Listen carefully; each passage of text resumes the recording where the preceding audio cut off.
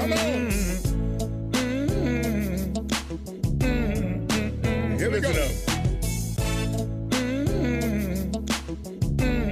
You're listening to Magic from Wherever I'm At with your host, the magician, time traveler, and charmer, D'Artagnan.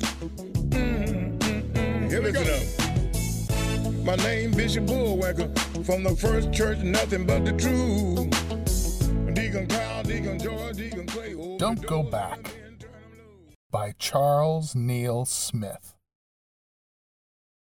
There's an art that's as old as the Sphinx, so we're told, but as new as the blossoms spring brought.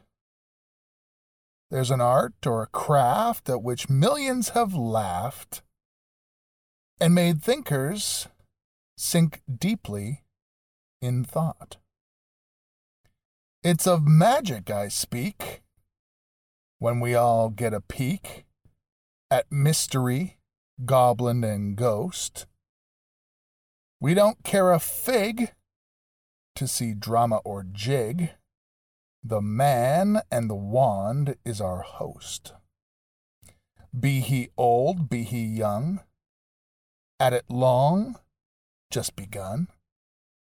Not a snap does the difference make. Be he plump, be he slight, be he short or have height, it's his magic and skill that must take. The public is fickle, like sand will it trickle, away from the man who goes back. For magic's sake you, pray get something new. Don't reel in some other chap's slack. It's as plain as the sun that when we've begun to lean on some other man's hit, we've gone back, sure as fate. Let us stop, ere too late, and we're forced to a final exit. For example, take Keller, take Thurston, take Heller, take Herman or Golden or Blitz. Did they make the grave blunder to steal others' thunder? The shade of our Imro cries nits. In this act that's as old as the Sphinx, so we're told, the top good men always will lack. The space is not small. There's room for us all, so get something new. Don't go back. Welcome to another edition of the podcast, and I am D'Artagnan, and today you have just listened to a poem straight out of the Sphinx from June of 1910, and basically its message, in case you were sleeping or just missed it entirely, is don't be a hack. Don't go back. Don't do what's already been done. Make your own path. This is something that few magicians ever choose to do. If you go back and listen to the Michael Weber podcasts I did, you know, he really goes into pretty good depth of the fact that most people calling themselves magicians are just doing this weird form of cosplay. They're not actually participating in any real way in the art. They're just copying, regurgitating. And of course, it's, you know, you look at a lot of stuff, it's just variations on variations.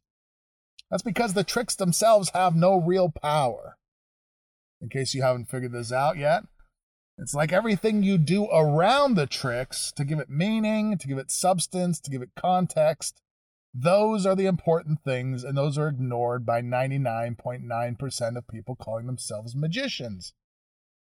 Magic is a fiction. Now, the feeling of it is not a fiction. Because you can, done properly, you will stir the emotions, and the magic will seem as real as anything else in your life. But its construction is one of fiction.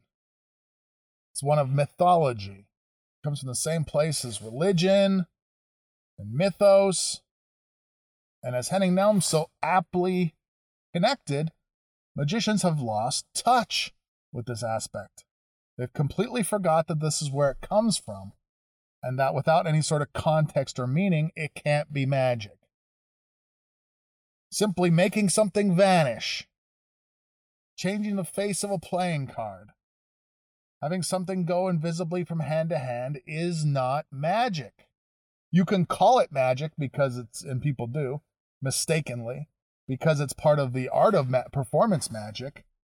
But that's the small m magic. If you've read my book, The Secret Gate, you see I delineate between what's just called magic and what is actually magic that the average person walking around relates to. Those are two different things.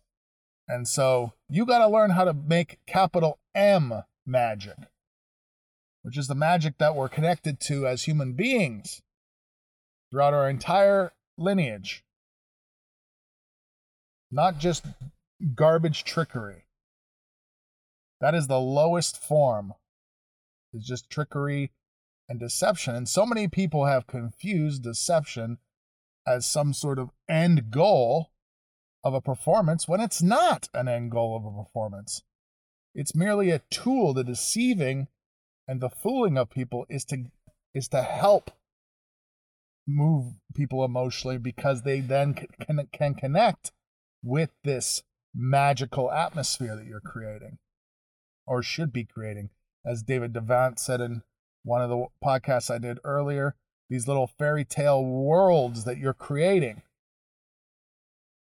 And if you read my book, The Secret Gate, you'll see why most magic and most people, what they do when they call themselves magicians. I hope you've enjoyed this teaser of Magic from Wherever I'm At. To listen to this entire episode and the entire series of more than 150 other episodes, go over to magicfromwherever.com/podcast. That's magicfromwherever.com/podcast. Tired of being a trickster, are you not?